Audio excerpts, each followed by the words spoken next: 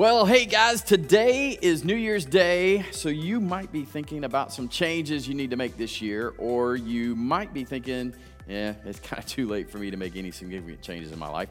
If you're in the latter, I want to tell you today that it's never too late to make those changes. So today, I want to start with a question for you. Has there ever been a time in the last year where you thought in your life that, you know what, I need a fresh start? Maybe a fresh start in a career, maybe a fresh start with a credit card, fresh start with a project, fresh start with a diet, maybe even a fresh start with your relationship with God. Over the last year, does that describe you at all? Now, here's the thing about fresh starts. A fresh start is not limited to one group of people. And what I mean is it's not limited to adults, right? Kids need fresh starts. High school students need fresh starts. Can you say final exams are coming up next week, right? Fresh starts are not just limited to Christians. If you're watching and checking out God, or you're outside Christianity and looking in because you're very curious, there's a fresh start waiting for you to happen as well. I know a lot of people that are watching today, though, are probably Christians. Maybe you're looking for that spiritual fresh start. You feel like your spiritual life is on a treadmill where you're moving, but you're not really getting anywhere. You're a follower of Jesus, but your relationship feels a little dry and parched, and so you're desperate for something deeper, you think, or more meaningful with God. So you arrive at a church desperately hoping that you're going to experience something, because basically you're looking for an external motivation to jumpstart your relationship with God. If any of those examples describe you, welcome to the human race. We're always looking for fresh starts. That's why many of us love January, because it just feels like a fresh start. That's why most of us watching are addicted to this thing new. Anything new. In fact, we love new. As humans, we love new. Because when it's new, it feels like, well, maybe this is the one. This week, I went into our laundry room and I saw the big bottle of Tide. And on the bottle of Tide it says new and improved. And I was thinking, it has said new and improved, I think, my whole life since I was a kid. How many times can this product be new and improved? Eventually you think they've just come out and say, it's just liquid gold or something like that. It's not new. It's just marketing. So somebody changed one small element and they said, oh, okay, it's new. All right, something like that is going on. I went in and I went to brush my teeth this morning with toothpaste that said new. It tasted exactly the same. But you know why I bought it? Because it said new. And I love new, and you love new. And you know what? Here's the good news. God, He loves new too. God loves new. God, in fact, is all about new. Just think about it.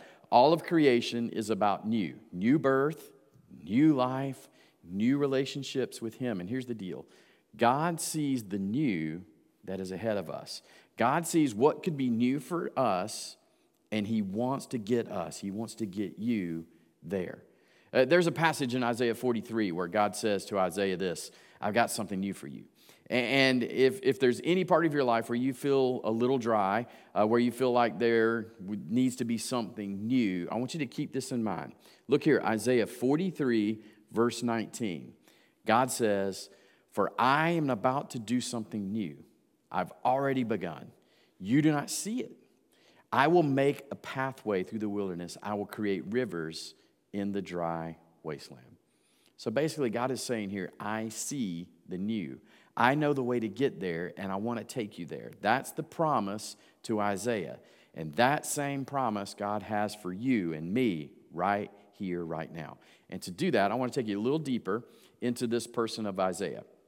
And at first reading, it's going to be a little confusing. I admit that. And you're going to say, why did Clay pick that passage? But listen, let me explain to you Isaiah's vision.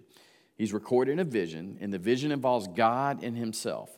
But it's one of the great fresh starts of the Bible. And then when I'm done reading this, I'm going to show you how this can be a fresh start for you. So Isaiah 6, we'll start in verse 1. In the year that King Uzziah died, I saw the Lord seated on a throne, high and exalted, and the train of His robe filled the temple.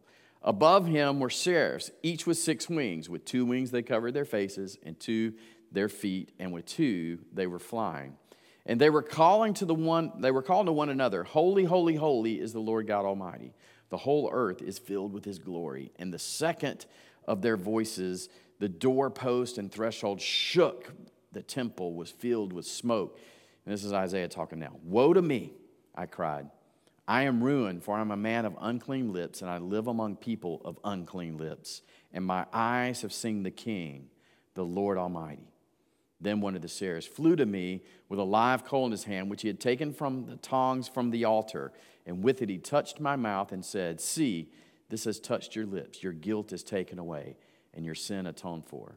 Then I heard the voice of the Lord saying, Whom shall I send, and who will go for us? And I said, Here I am, send me. Now, before we go any further, I want to make this intensely practical for you. So let me ask you a question, and I want you to write down the answer to this question somewhere on a piece of paper you got sitting around with us. And the question is this. What area of your life feels a little dry and you need a fresh start? What area of your life feels a little dry and you need a fresh start? Now, you don't have to write an autobiography. Maybe it's just a word, maybe a name, a relationship. You need a fresh start. Or if somebody's looking at you as you're writing it on your paper, you just put a little check mark or initial, some sort of secret code. But maybe it's a word describing what you want in a relationship with God. Maybe it's a habit that you want to break. Look, I really don't care what it is. Where do you feel a little dry right now and you need a fresh start? Now, let's get really practical with this. I want you to keep in mind what that is as I tell you a few things. We're going to look at taking a fresh start. And I believe, in light of what we just read in Isaiah's vision, there are some things that you and I can do right now, today, to prepare for a fresh start. But we've got to do our part. So what I've done is I put together 5 actions. And I'm taking these right out of the passage that we just looked at. And I hope out of these actions you could begin today the process of change and getting a fresh start in one of those areas. And the first one is this. If you want a fresh start, you have to identify the pain. You got to start with the pain. Right? There is pain in all of our lives. You just have to identify it. Isaiah begins by saying this very interesting. He says, in the year that King Uzziah died. And obviously, if you're studying this verse, it's an obvious reference to a year and a date. It's a chronological reference saying in the year that the King Uzziah died, I saw the Lord.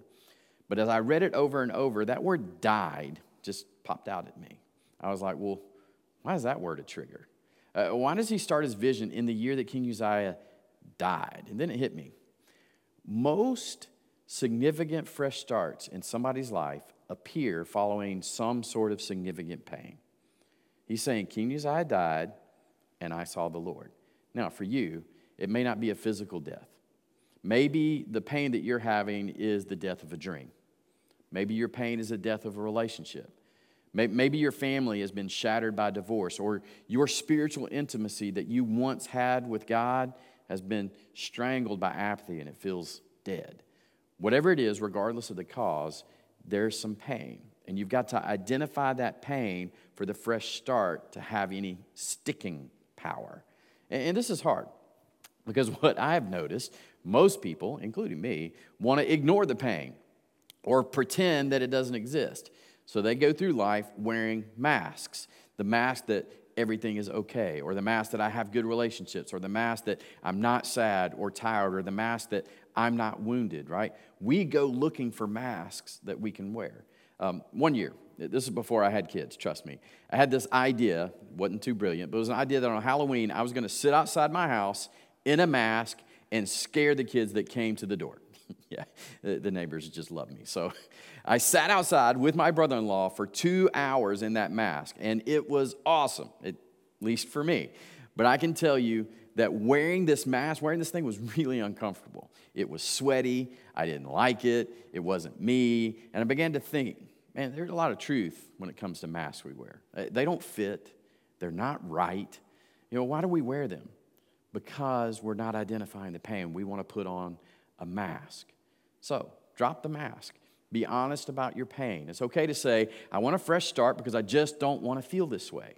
It's okay to say, I want to change because I continue to choose bad relationships. I want to change because I'm lost. I feel no hope for the future. I'm not even motivated for tomorrow. I want to change because my soul is dry.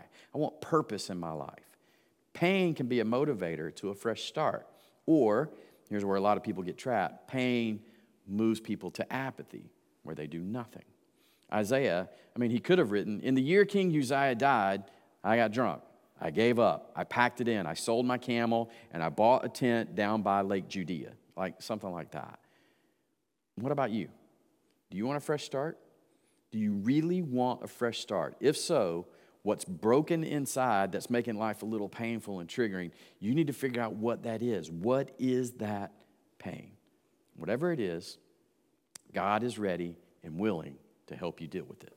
So that's the first thing. A second thing is you have to recognize God. If you want a fresh start, you have to recognize God. And here's what I mean. God is everywhere. That's why Isaiah's vision included this dramatic clarity of God's majesty and God's holiness. As Isaiah describes God, he says, I saw the Lord seated on a throne, high and exalted, and the train of his robe filled the temple. And they were calling together, and these angels were saying, holy, holy, holy is the Lord God Almighty.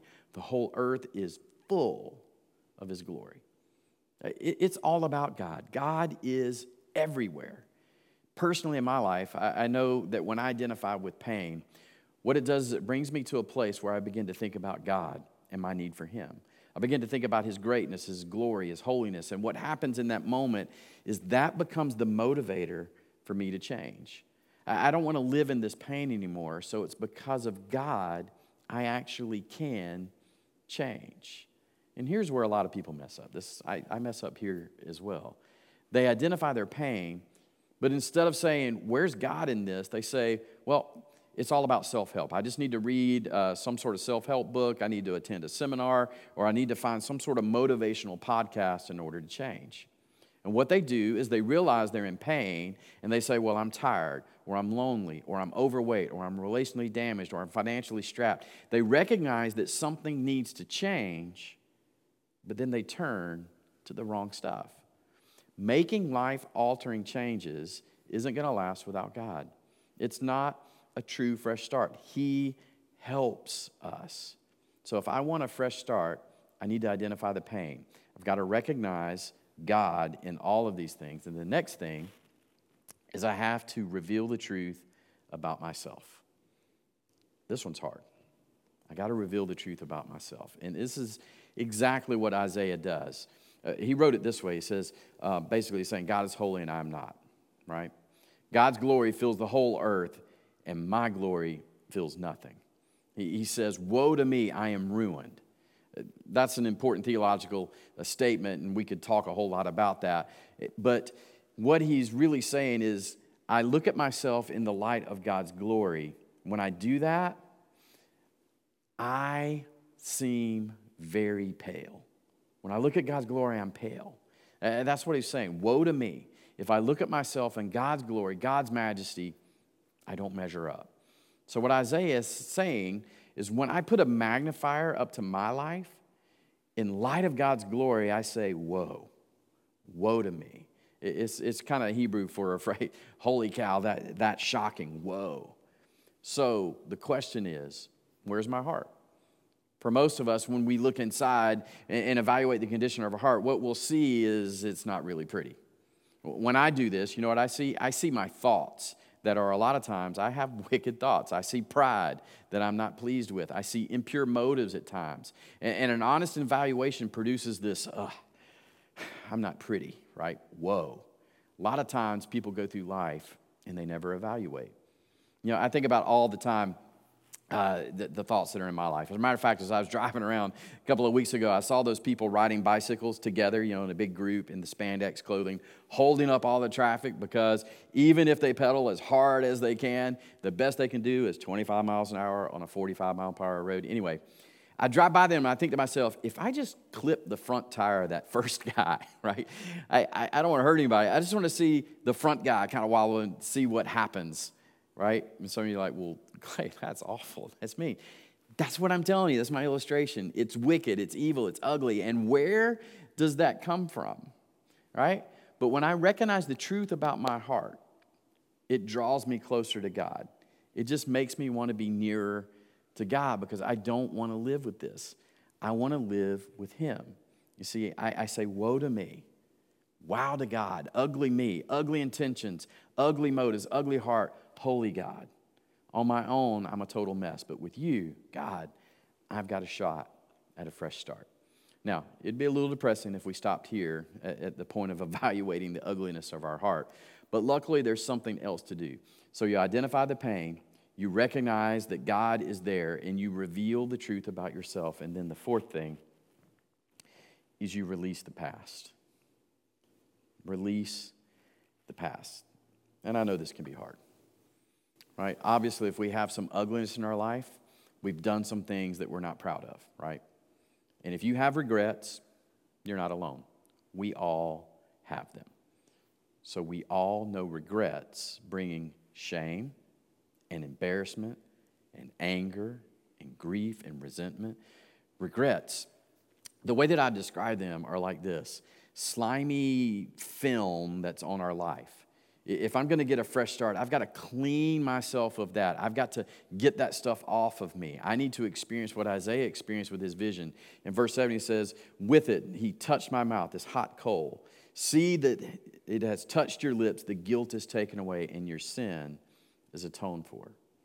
Right? Your sin is paid for, your sin is gone. God doesn't want you or me to live with regrets. And because of that, He's offered us this incredible gift called forgiveness. And good news that since regrets are inevitable for all of us, forgiveness is available for all of us. But if you can't release the past, which I have so many conversations with people who just can't let go of the past. If you can't release the past, you will always feel guilty for what you've done in the past. And if that's you, can I just tell you something? That guilt that you feel, that's not from God. And if you still feel guilty for things that you have been forgiven of, that is Satan's way of keeping you from being ineffective, to keep you from living your life to its fullest and fulfilling your God-given potential. You are forgiven. And the only thing our enemy can do now is slow you down and make you totally ineffective because you wallow around in your guilt. He can remind you of all the sins that you have already done, but you've been forgiven for those things. But we have to release the past, and we can do that because God has released us from it. If you've been having trouble doing that, can I just encourage you to talk to somebody? Talk about your past with your small group or a close friend. Because when you talk about it, here's what it does. It gets out in the open, the door's open, and the light is on, and the grip around it begins to loosen, and it doesn't have power over you anymore. Don't be paralyzed by the past when you can be motivated by the future of a fresh start, especially when we do this last thing. Say yes to God. To get a fresh start, we say yes to God. The last verse that we read there, Isaiah said, and then I heard the voice of the Lord saying, whom shall I send? And who will go for us? And I love what he says here. He says, here I am, send me. That's saying yes to God. Here I am, send me. Send me to do your work. Send me to do your will. Send me to be your person. Send me to be a man of God in the marketplace. Send me to be a woman of God in the marketplace. Send me to a fresh start. And friends, there are very few things in life that we can control.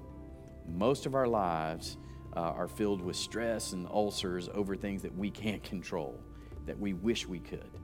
And we have an incredible heartache in life wanting to control other people and other situations that we can't. But there is something we can control. We can control whether we say yes to God. We can say, God, will you breathe what you want to breathe into me so I can experience a fresh start, the one that I so badly want. So identify the pain, evaluate your heart, recognize God, release the past, say yes to God. It's what you do. There's really no better time to do that than right now. So let's pray together. Heavenly Father, we come here this morning in desperate need of fresh starts in our life. We can't do them on our own. We tried and we just failed. We need your help. We have our own vision of what a fresh start might look like, but we want it to be replaced with your vision for our lives. We realize that our fresh starts don't last, but fresh starts that come from you, those do. We recognize that you are God and we're not. So we say, both as individuals and as a church body, here I am. Send me. Jesus, would you send us out of here being the person that you created us to be? We ask this in your name. Amen. Well, hey, friends, thanks for joining us today. If you think today's message might be valuable to somebody you know, would you mind sharing this video? Not only could it be helpful for them, but by sharing this content as well as liking and subscribing to this channel, you are helping us to accomplish our mission to raise the reputation of Jesus. And along those lines, could I also ask you, as we start a new year, to head over to our website at nextlevelchurch.org, click on the green Give button there and choose one of those options. Your faithful support helps us to raise the reputation of Jesus where we live, work, and play. Now, by way of benediction, can I just say to you, as you start a new year, may the Lord guide you, may He bless you, and may He give you what you need for a fresh start in 2023. Hey guys, have a blessed week, and we will see you all back in person, hopefully, next week as we kick off a new series, He Gets Us. Check out this trailer for next week. A caring man took a walk. Everywhere he looked, people suffered. Anxiety ran high, hope dwindled, hatred rose. His neighbors had lost trust in the system and in each other. I need to do something, he thought. I'll bring them together and feed them. Around the dinner table, they can talk and see how much they have in common.